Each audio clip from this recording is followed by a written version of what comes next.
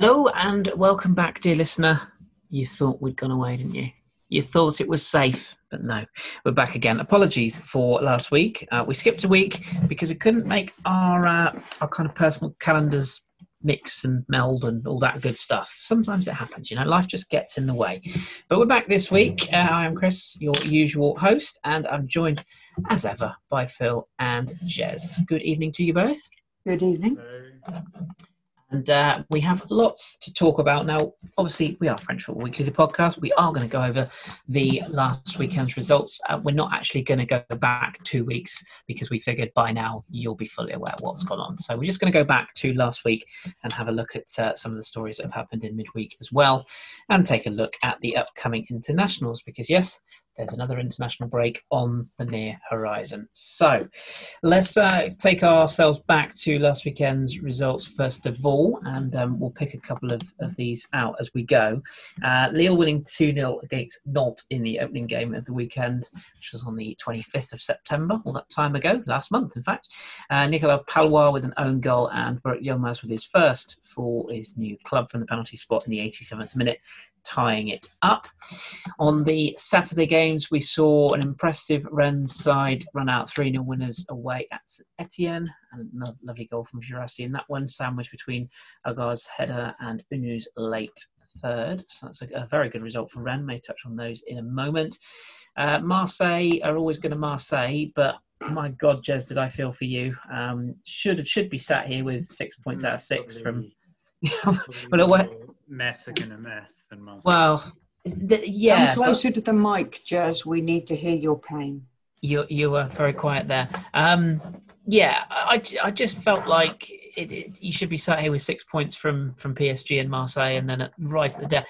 I think this one was almost worse because I don't know. Well, actually, is it worse? Because you kind of outplayed PSG. But they had so much of the playmats in this game. Nian with the opening goal and Sanson with I think it's the 94th minute, he equalised.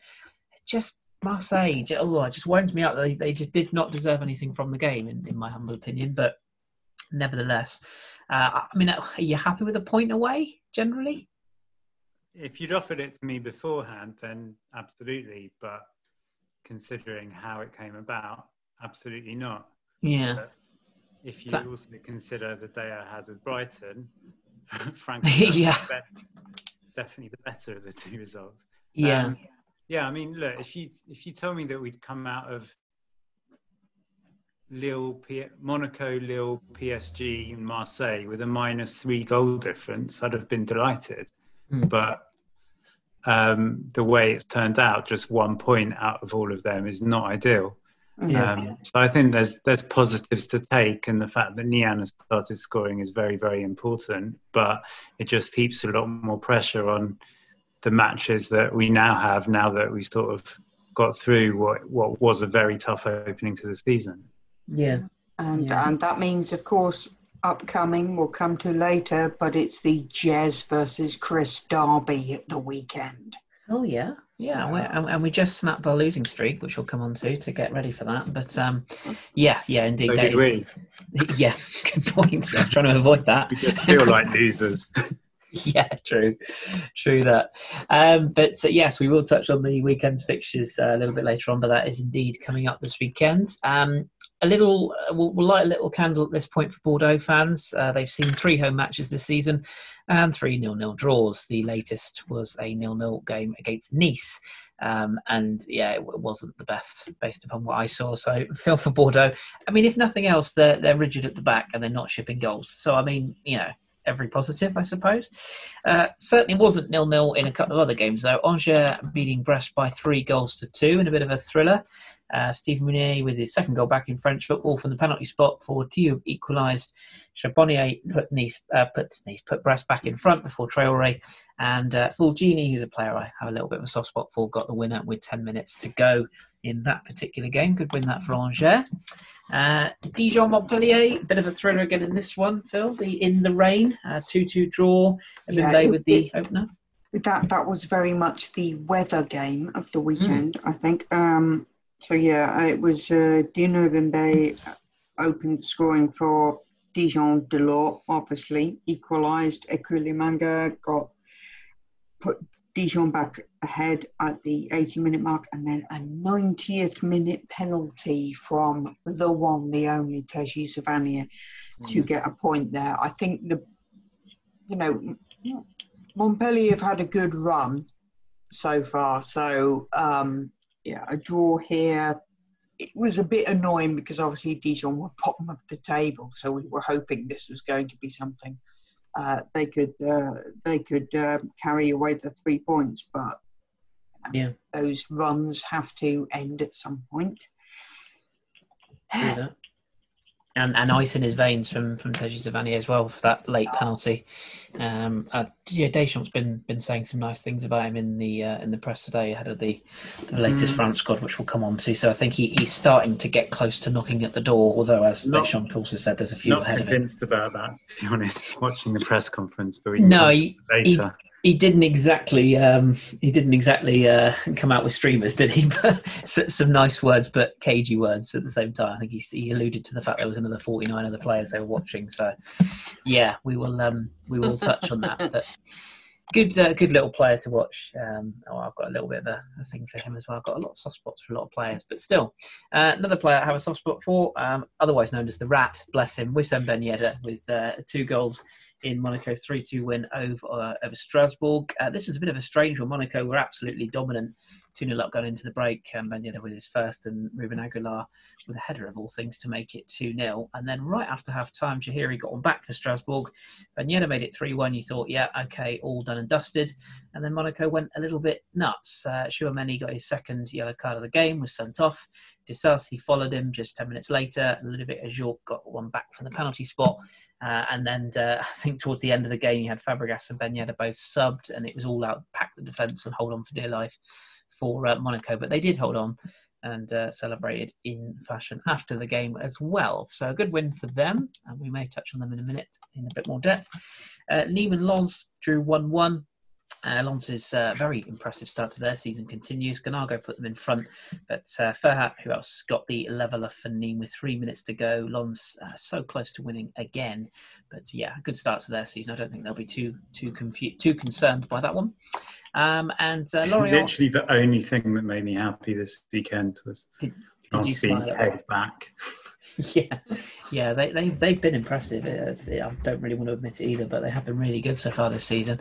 Lorient haven't been brilliant, it would be fair to say, of late, but they have snapped the losing streak, as I mentioned a short time ago. Johan Wissa with an absolute banger in off the bar to put them in front against Lyon before Leo Dubois with his left foot, I think I'm right saying, with a curler from just inside the box, of all people, to level it up. That one ended 1-1, longest VAR check in living history, seemingly, in that game. Yeah, and that was a VAR check that had like an ad break in the middle of it. It went on so long. Really lengthy, yeah. And if you haven't seen it, it's basically Pierre-Yves Hermel sort of received the ball to set up the assist for Wissa, and it looked suspiciously like he was a mile off from one angle, but you saw another angle and he looked just about level. It's a very strange one. It would never have been given in the Premier League, but that's another geometry. Yeah. I do think he was just about unless on. It was Man United. Well, of course. I mean, if it was United, they'd have been given 4 penalties before the game. But it was one after. It was one right on the edge. But I think in that situation, common sense prevailed, and you give advantage to the attacking team. I would say that, of course. And it was very much attacking team at the forefront of Sunday's game as well, where PSG ran out 2-0 winners over Reims.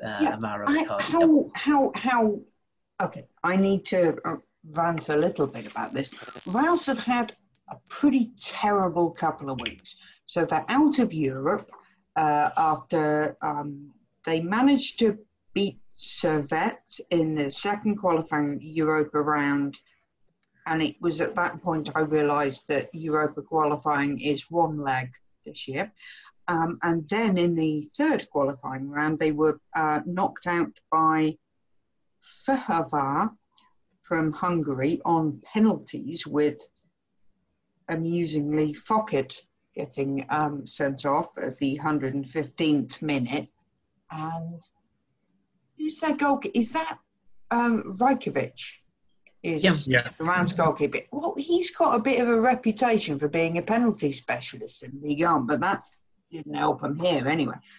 So they were second bottom of the table. They've been knocked out of the Europa League on penalties, and PSG played a front four. Very much so. I was very confused about that situation because why would you bother?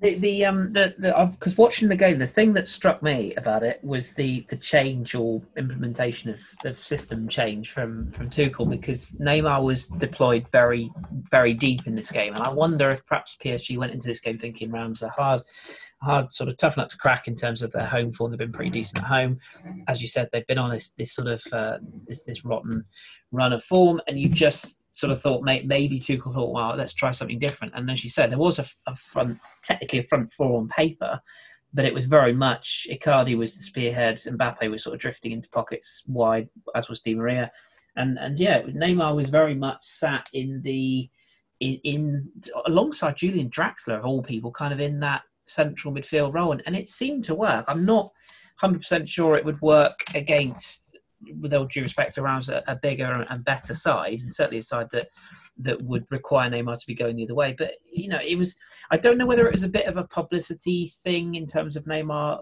He had a brilliant performance that night, and he was, for me, he looked noticeably better behaved. There was no sort of rolling around, there was no back chat, there was no sort of gesticulating with arms. Every decision, he just seemed to be a player focused on his game. I wonder if something had come up. It gives us kind of a nice segue. I'd suggest it's the other way around. I'd suggest if you're going to try it, then try it in a match that you're kind of pretty much odds on to win. Yeah, fair enough. Completely and they are playing Angers on Friday, so ditto. Keep going. Yeah. I can certainly see both sides, and I'm not for a minute saying it's a bad choice. Definitely a good choice. I just wonder whether it almost gives you sort of a false impression of what Neymar can do. I mean, I guess the acid test will be whether he uses that in a game of sort of not higher importance, but against a higher level side. I suppose we will see.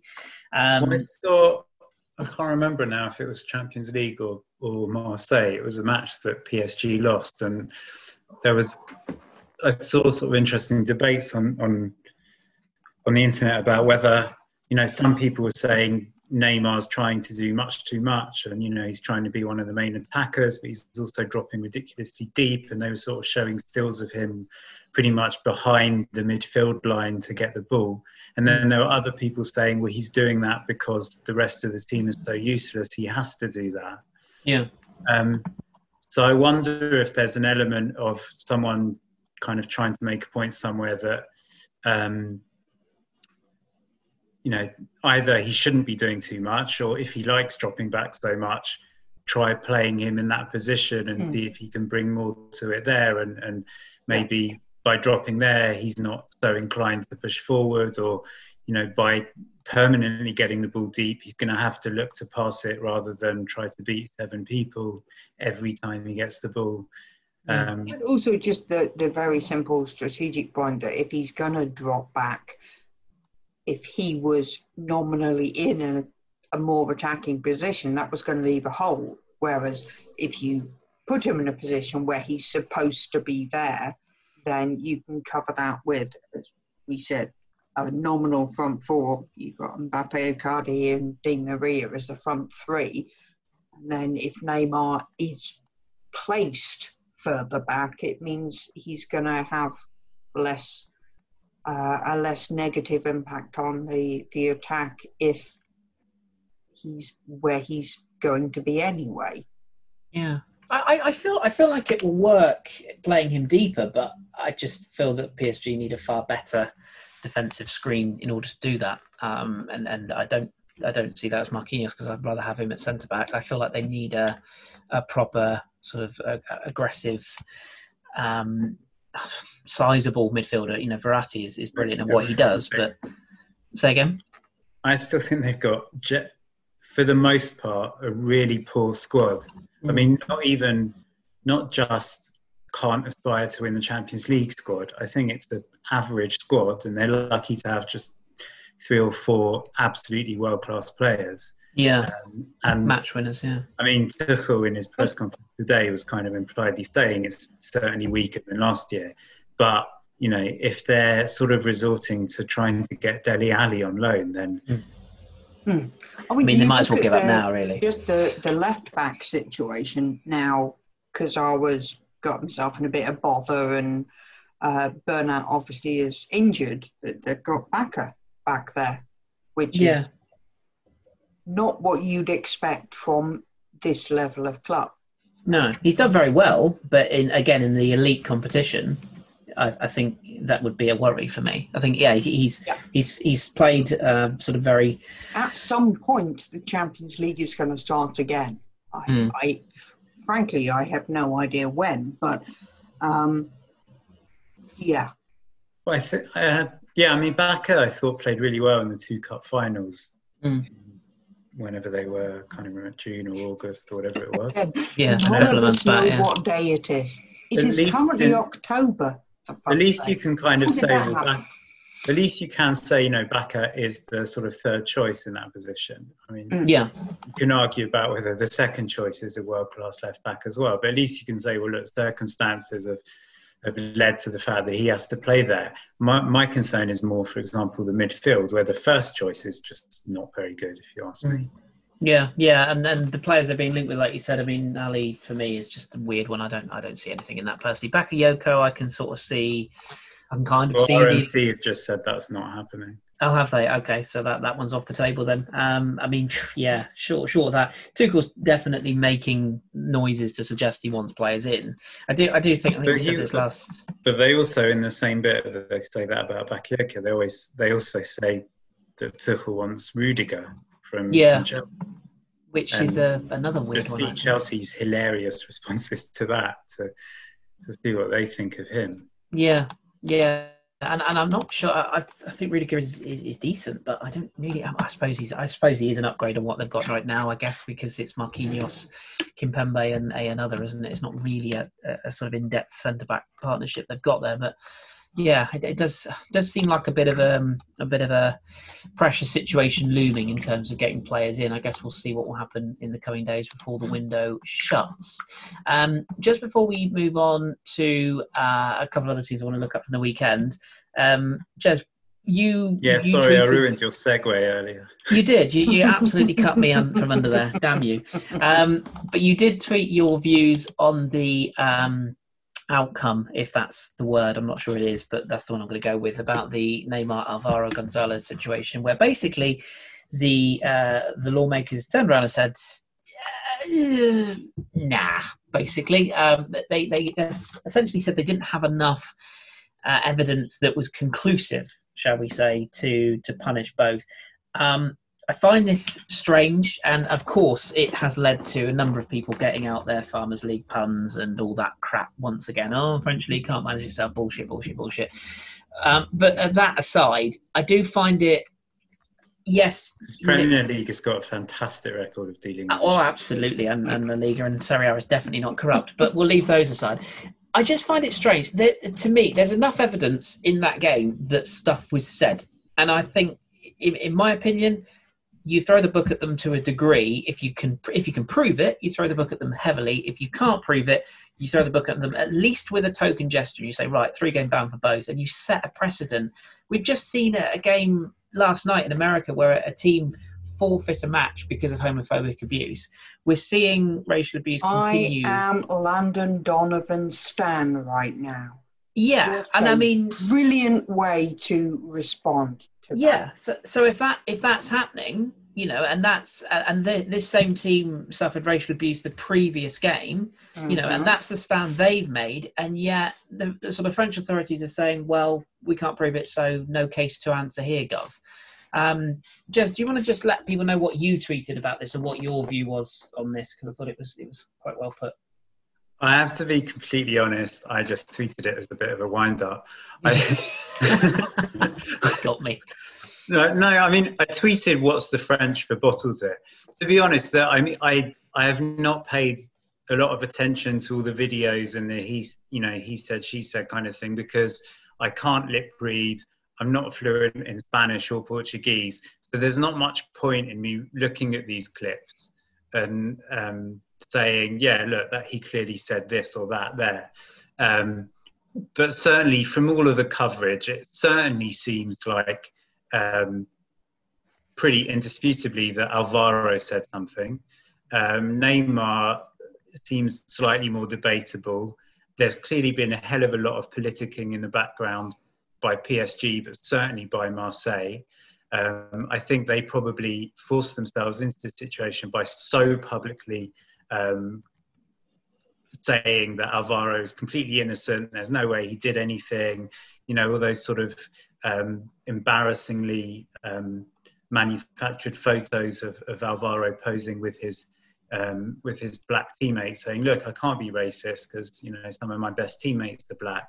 The whole thing is just very unsavoury, and when it's sort of put on top of Le Gray, I don't know what he was thinking or what he really meant, saying there's no racism in French football. Oh, Jesus. Got that fucking dick Patrice Evra trying to make it all about him as usual. The whole thing is just a complete mess. And yeah, like I said, it seems there's enough evidence that at least one of them should have received something.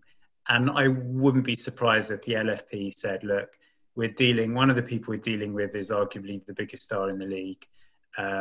It's going to cause, you know, you see how, like, for example, Lyon-Marseille matches are still so nasty based on things from 2, 3, 4 years ago. This could cause years worth of real nastiness in the Classic when it's bad enough and hard enough to handle as it is. We're either going to have to, as you said, I don't agree that 3-match ban would have been enough. I think you either they're guilty and you have to give them a huge ban, or you say there's not enough evidence and you don't give them anything. And I think they just took the easy way out, but it doesn't sit comfortably at all. And no. Vieira pretty much said so in his press conference today as well. Yeah, agreed. Did you want to say anything on that, Phil, just with regards to that situation? Oh, if I mean, was probably a lot, but something on this, Jesus. This is the thing as well. I think what I feared after the match was a bunch of people going, is racism worse? Is spitting worse? Is homophobia worse? What is the one we don't want? What do we not want to see in football? And it does feel a bit like homophobia is the one is just, it's just lads, it's just stuff being said. So that's why I'm so pleased by how we've seen recently with Landon Donovan and that team saying we're going to walk away. Well, yeah. And it is difficult, as Jess says. You know, the league is looking at this going, oh, fucking hell, what do we do? What do we do? We're going to get hit from every side, whatever we do. I think the decision they're taking is, yes, if they ignore, for example, homophobia or racism, they're going to be hit by, inverted commas, the snowflakes. Whereas if they put in a big sanction against someone who is racist or homophobic, then they're going to piss off, you know, inverted commas, the regular football fan. And I think that is massively insulting to regular football fans, and also seriously underestimates what the people they call snowflakes actually are. So, I don't know. It's one of those things where as soon as you saw this starting to happen, I was like, I don't care, because I know whatever happens from this will not be good.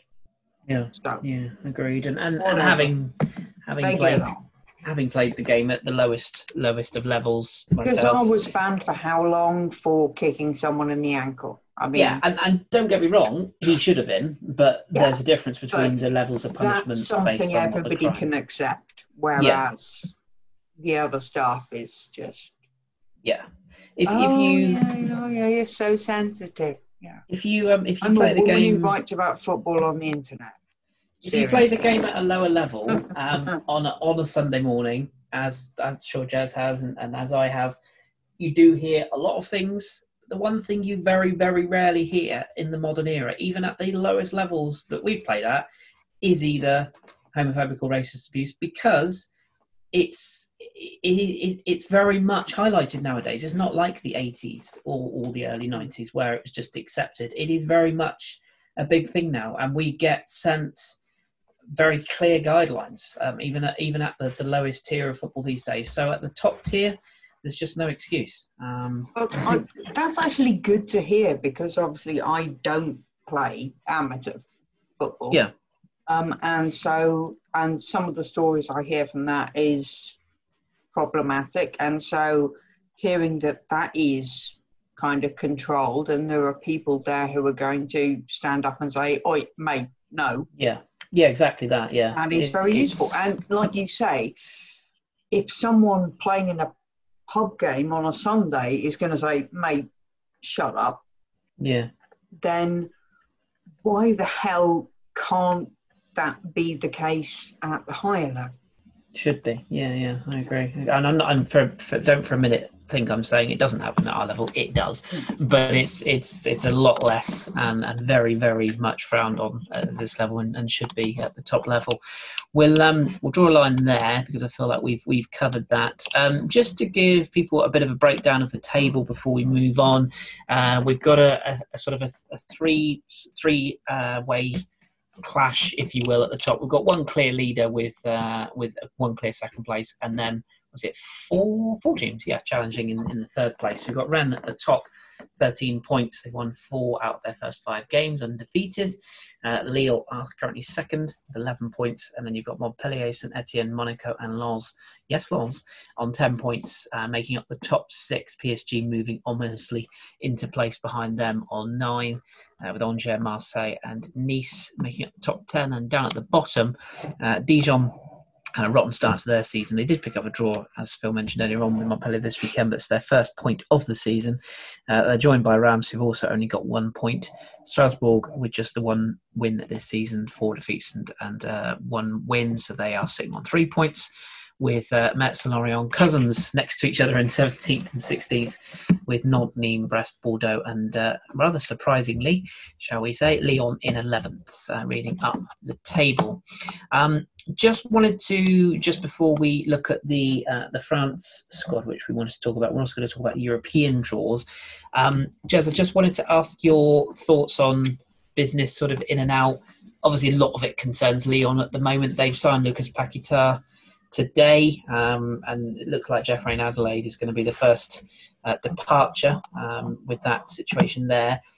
The chairman, Jean-Michel, has come out this week and said that clubs looking to buy his players have got until tomorrow.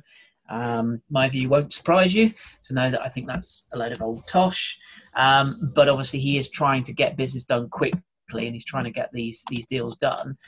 I watched Lyon, obviously, when they played Lorient at the weekend, and I felt like they just looked like a complete shell of the side that got to the Champions League sort of latter stages. Do you feel that they are able to turn this around with the right ins and outs before this window shuts? Because they just look to me like a side going completely the opposite way. And you've highlighted Juninho as being a lovely guy and looking the part, but not a lot of business seems to be getting done other than squad players being sold on. I think they're in a complete mess. And you say that they look a shell of the Champions League team. They do, but the problem is that I think the Champions League was the exception, not this. And this is just a continuation from last year. And I think it sort of just shows how quickly things can change. Like you look at Rennes.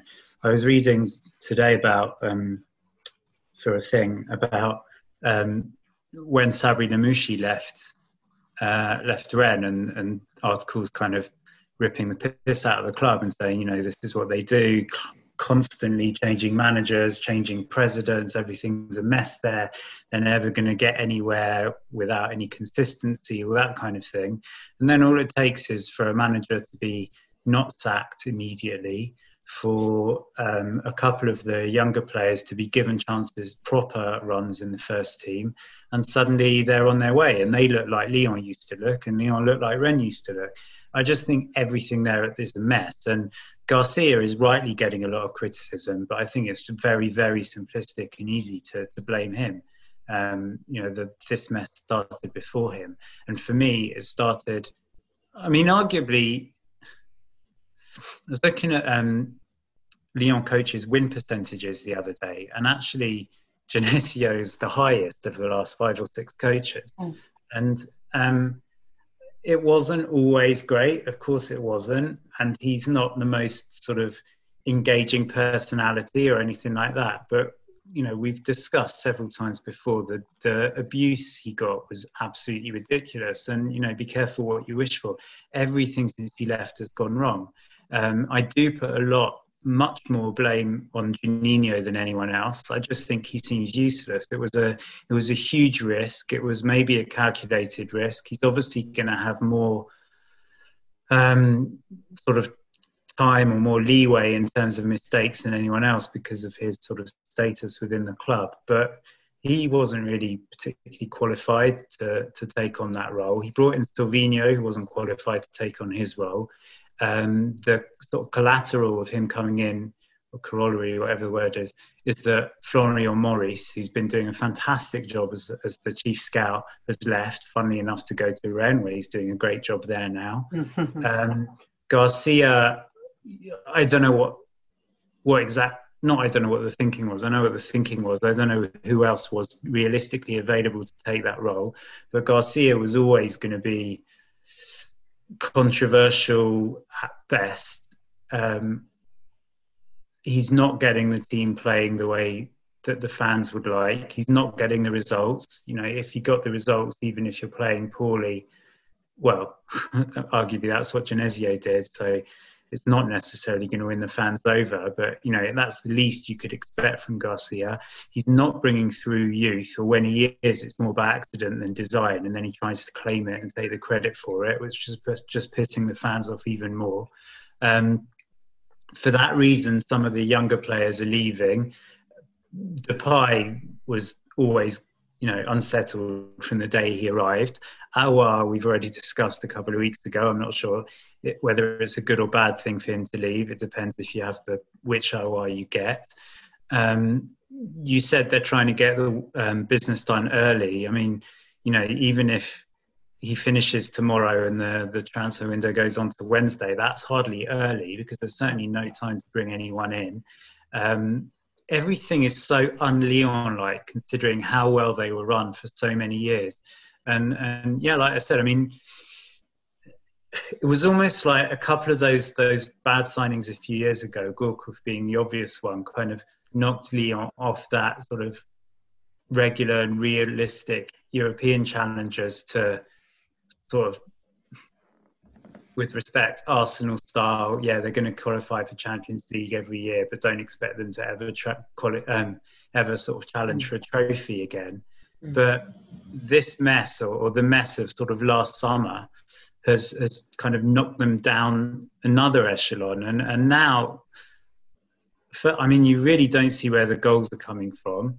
They're relying on people like Caqueret to kind of keep the team going, and he's capable, but he's still a kid. Cherki, I'm sure, is going to get bored soon because he's not getting regular first team action, and frankly, he's on another level to a lot of the rest of the team. As I said loads of times before, changing up or changing down Terrier and Guiri for Toko Ekambi and Kadewere is absolute madness. Dembele looks like he's lost all form. Depay and Aouar don't want to be there. They can't get rid of Anderson because he was so bad last year. They got rid of 3 fullbacks but haven't really brought any in. It's just everything there is a complete mess, and I can't see it turning around quickly at all. Yeah. And I think, go back to what Jez said, possibly Chris, about the whole Arsenal equivalence, is obviously Lyon have been used to being in the Champions League. Mm. And We were once upon a time. You know, whatever, but we'll be in the Champions League, and that'll be a window and a screen for everybody, whatever. But they're not. And they're not in the Europa League either. We've got Seriously Charlie on Twitter, who is a wonderful follower if you are interested in Lyon. Seriously Charlie, it is French, but not always, and not always French, if you see what I mean. He's talking about, you know, Lyon fans watching the Champions League draw like, you know, drinking a milkshake or something, because I think that might be the shock to the system that is needed, maybe. Yeah. Because they've been doing this thing all the time and it's always worked. And this time, it hasn't. Yeah. What can we do? And I think they are very, very, that has come as a big blow. Obviously, last season in France, it was finished at a certain point, and there were weighted points. Lots of Lyon fans going, we would have recovered. But to be out, I think, is something that is very painful for them. And that's why they need to look at it. As Jez said, you've got youth players moving on, which is a problem. If you're not bringing in new people, then you need to promote your youth players. If they fucked off somewhere else, then you got nothing. You've got a problem. Yeah, I mean, we should say at time of recording, this being the 1st of October, that neither Aouar nor Depay have left. You know, it's still speculation at this point. I swear to God, I have seen the announce Aouar tweet so many times. I am now seeing it as pronounce Aouar. Yeah. And as our wonderful Lyon correspondent Tariq Amir has pointed out, if you just listen to, is it Technotronic? That's how you pronounce Aouar. Yeah, and don't get me wrong. The blow of Lyon not being in the Champions League, but I mean that's fine if you kind of treat it as a wake-up call and a chance to get your house in order. But it really doesn't feel like they are. And Ren Adelaide is kind of a good example. I mean, a lot of Lyon fans are kind of on his back about what he said, but I'm inclined to kind of agree with him. I don't think he's been treated well. There is still a chance that he might stay, but you know that's another sort of self-inflicted, file or whatever that they need to work on. Yeah. And another distraction and another top quality player who's either not playing or not in the mood or whatever, when he could be helping them out a lot on the pitch. And I wonder about the depth of the, sort of selfishly from my point of view with the Aouar deal in particular. It's very clear that Lyon are more than happy to sell and are more than happy to take a deal that suits them, but that they're sort of playing with fire a little bit in respect of that. You know, Arsenal don't have a huge amount of money at their disposal at the moment, and that is fact. And are clearly not willing to meet the sort of 50/60 that Olas originally had in mind. He's now dropped that down to sort of more like, okay, we'll go to 50. And I have a feeling that somewhere in the middle of that will be where it ends. And the latest information I have anyway is that Arsenal going back with 46, which seems like a sort of a in the middle price. It'll be interesting to see if they accept it. But then they still have. Yeah, I agree. Lyon should definitely just bend over and let Arsenal get there. Oh no, I'm not saying that for a second, and I agree with his stance. But if what I'm saying is if he doesn't accept a deal whereby somewhere in the middle, there's a very good chance that the deal doesn't happen, it collapses, and then you've either got a player who, I mean, I don't think down tools. He's not the type. You'd obviously play on for a season. He's down tools for 3 weeks a month anyway, so we'll see. But yeah, I mean, I just feel that this far down the road, and this is, and I completely agree with Olas coming out and defending his club and being forthright in the way he does things, and everything for him is Lyon. I get that, but the minute you make it public, you're willing to sell the player, you kind of hang yourself out to dry if you don't sell that player. All us has done this for years. Exactly, yeah, exactly. So-and-so isn't for sale, but if somebody puts in a decent offer, say this much, then whatever. Yes, then they'll go, And that's how, in a sense, he broke the trend we saw for many years of French teams not valuing their players correctly. Yeah. You've got players moving from French club to French club for 2 million. Yeah. Who would go to, well, Newcastle may not be the best example in the world, but they would pay top dollar. And I think it was all us who first noticed that actually these people over here in the Premiership are idiots. We can charge them whatever. And he has had that habit for a while. I understand that it may not be the best thing for the PR, for the player to be reading in the paper, hang on, what? I'm moving where, for how much? But he has done that, and I think that's something maybe he's had to do. If you look at the transfer market in the Premier League, it's ludicrous. And so this is maybe just a way to get into that level of money. Yeah. I mean, I guess... do think they've gone too far this time. Yeah, I think that's the thing. I think putting into context his, as I say, usual approach to the transfer window. Yeah, this summer of all summers, that's the one I just feel it's sort of a little bit risky. But yeah, final thing on this one, Jez? Oh no, this summer of all summers, I agree in principle. But when you got Semedo going for 40 million, for example, well, yeah, that's true. even for Fana going for 35, 40 million, then I think it's perfectly reasonable to put a price of at least 50 million on Aouar. It depends. It all depends what really is the situation with Lyon, whether they really need the money or not, and obviously how much Aouar is really pushing to leave or not. You know, we had it with Fekir as well. That it looked like he absolutely wanted to leave, but you know he did well enough in his next season, having to stay one more season. Aouar still is only 22, I think. He has got time on his side, and it's not. I think Lyon do make it clear every year. You know, whatever words they couch it, and I think it's clear which players are sellable and which are not. And I don't think it's hanging players out to dry. You know, they've got this phrase in France, bon de sortie, which is, you know, almost like I don't know, not get out of jail free card, but you know, you've got your past if you want it. You know, you've earned your right for us to let you go if you want to, as long as we get the right amount of cash for it. So I think, you know, we don't necessarily know whether Lyon need to sell him or not, and whether Aouar will throw a strop if he isn't sold. But I don't think Lyon should sort of not be held to ransom, but I think that they're entitled to hold out for what they think he's worth. Yeah, aren't they a PLC? There was a couple of years ago they had to sell someone late doors to make their accounts work.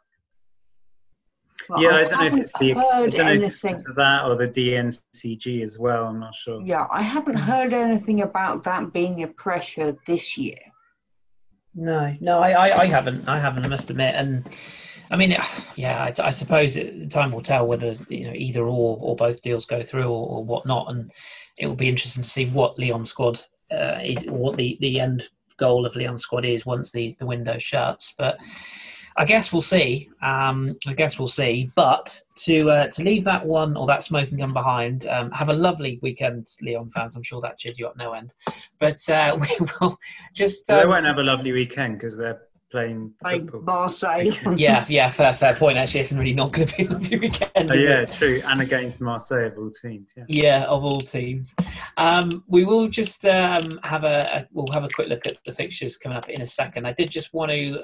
I'm actually going to gloss over this fairly quickly because I don't really want to get into something that's a month away. But the Champions League draw was done today, and we'd be remiss of me not to mention the fact that it has been done. The first group stages, by the way, group stage stage games are in October. Match day 1, the 20th and 21st. Dates for your diary, so 20 days basically. And Rennes have been drawn alongside Sevilla, Chelsea and Krasnodar in Group E. E for elephant. PSG have got a group with Manchester United. I remember them, the club that always got easy draws. Well, this year, not so much. They've also got Leipzig and Istanbul Başakşehir. There we go. Got there in the end. Third time lucky. And Marseille have got Group C. C for Cat, Porto, Man City, Olympiacos, and OM. That looks like a group OM could very easily get through, or very easily go and finish bottom off. I cannot make up my mind. PSG, I think, realistically should be favourites for that group. They are the seeded club.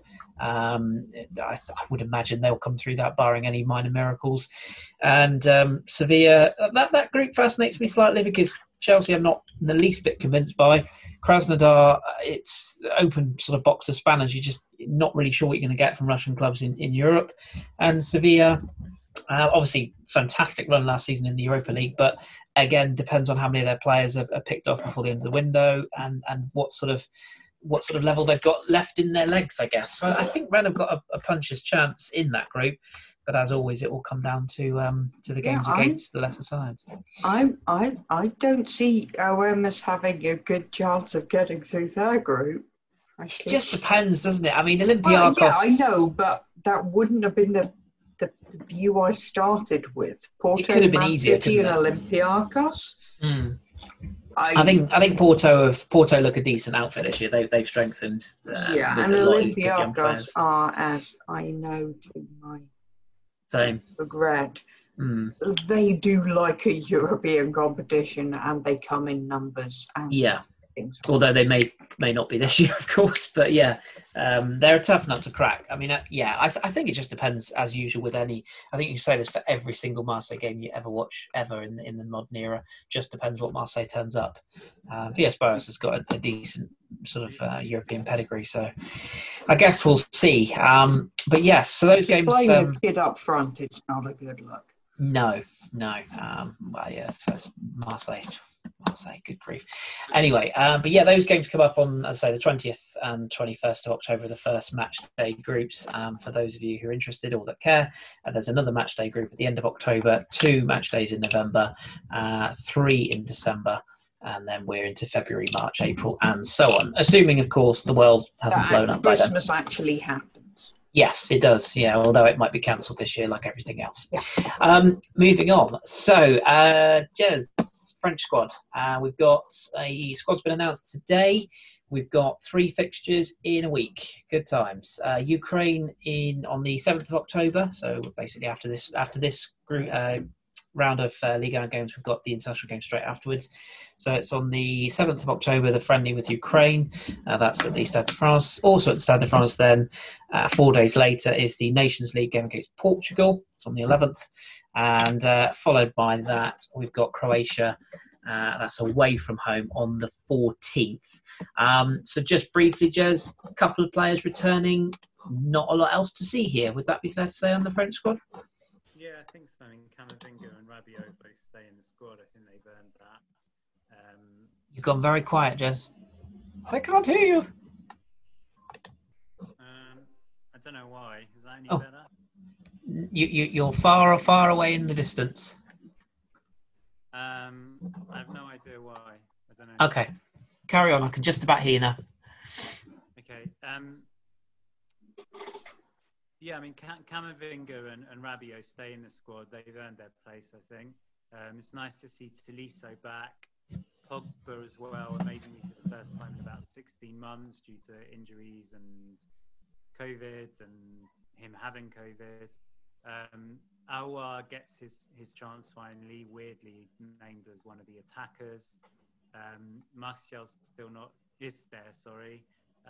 No Lacazette, which upsets some Arsenal fans, but there you go. I think probably that ship has sailed now. Interestingly, a couple of players that have dropped out are Fekir, which kind of shows a sort of changing of the guard, sort of Lyon-wise, with Aouar kind of taking his place. Also, interestingly, Ferland Mendy dropped out, which I am surprised at. There's only really one out-and-out left-back there, which is Dean. Maybe that's a little bit... Well, that's Hernandez, obviously, who plays there as well. I think that's a little bit harsh on Mendy, perhaps. And Sissoko, who's sort of Deschamps' go-to utility man. I don't think anyone's going to shed too many tears about him not being in the squad.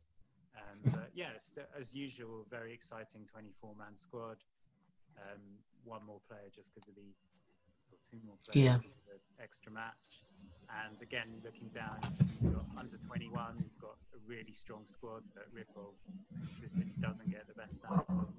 You've got Cherki in the under 19s and under 20s. So, usual thing with the France squads, lots of depth all the way down in the age groups, and it's just a question of whether they're able to put it all together and how much all the anti-Deschamps squads are sort of obsessed with the fact that not winning every match sort of 4-0 apparently isn't good enough. But yeah, they're a tough couple of matches. Obviously, Portugal has become kind of a little bit of a grudge match, and then away to Croatia after the last 2 4-2s against Croatia. So yeah, some intriguing couple of matches there.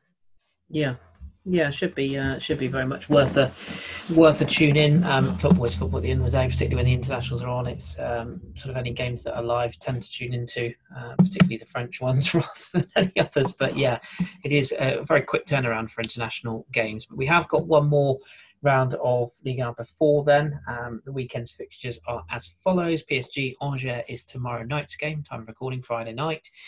You'd imagine a fairly comfortable win at home for PSG, you'd think.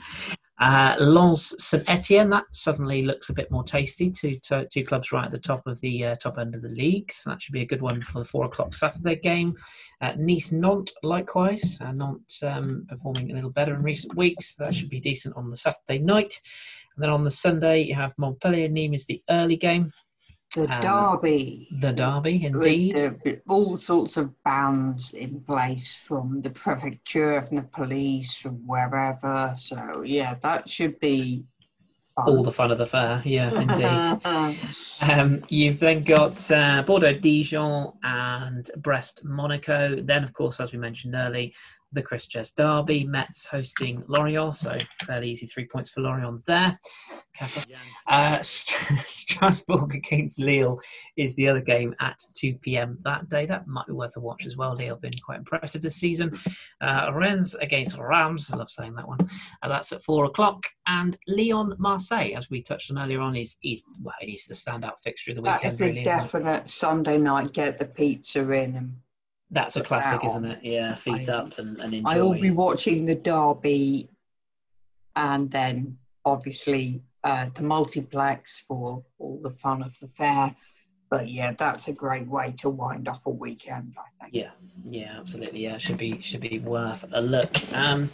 Right, okay. We're going to draw a line there because we are conscious of time. We had quite a good debate earlier on with Leon in particular. So we're going to draw a line there. But thank you very much for tuning in as always. Just to keep you updated, obviously, with the pod. Yes, we're here most weeks. There will be the occasional week like last week where schedules just don't align. So apologies for that. But we're still here. So obviously, if you have got questions or whatnot, and if we do happen to miss any weeks, then just please drop us a line if there's something that is a burning issue, and we'll do our best to cover it.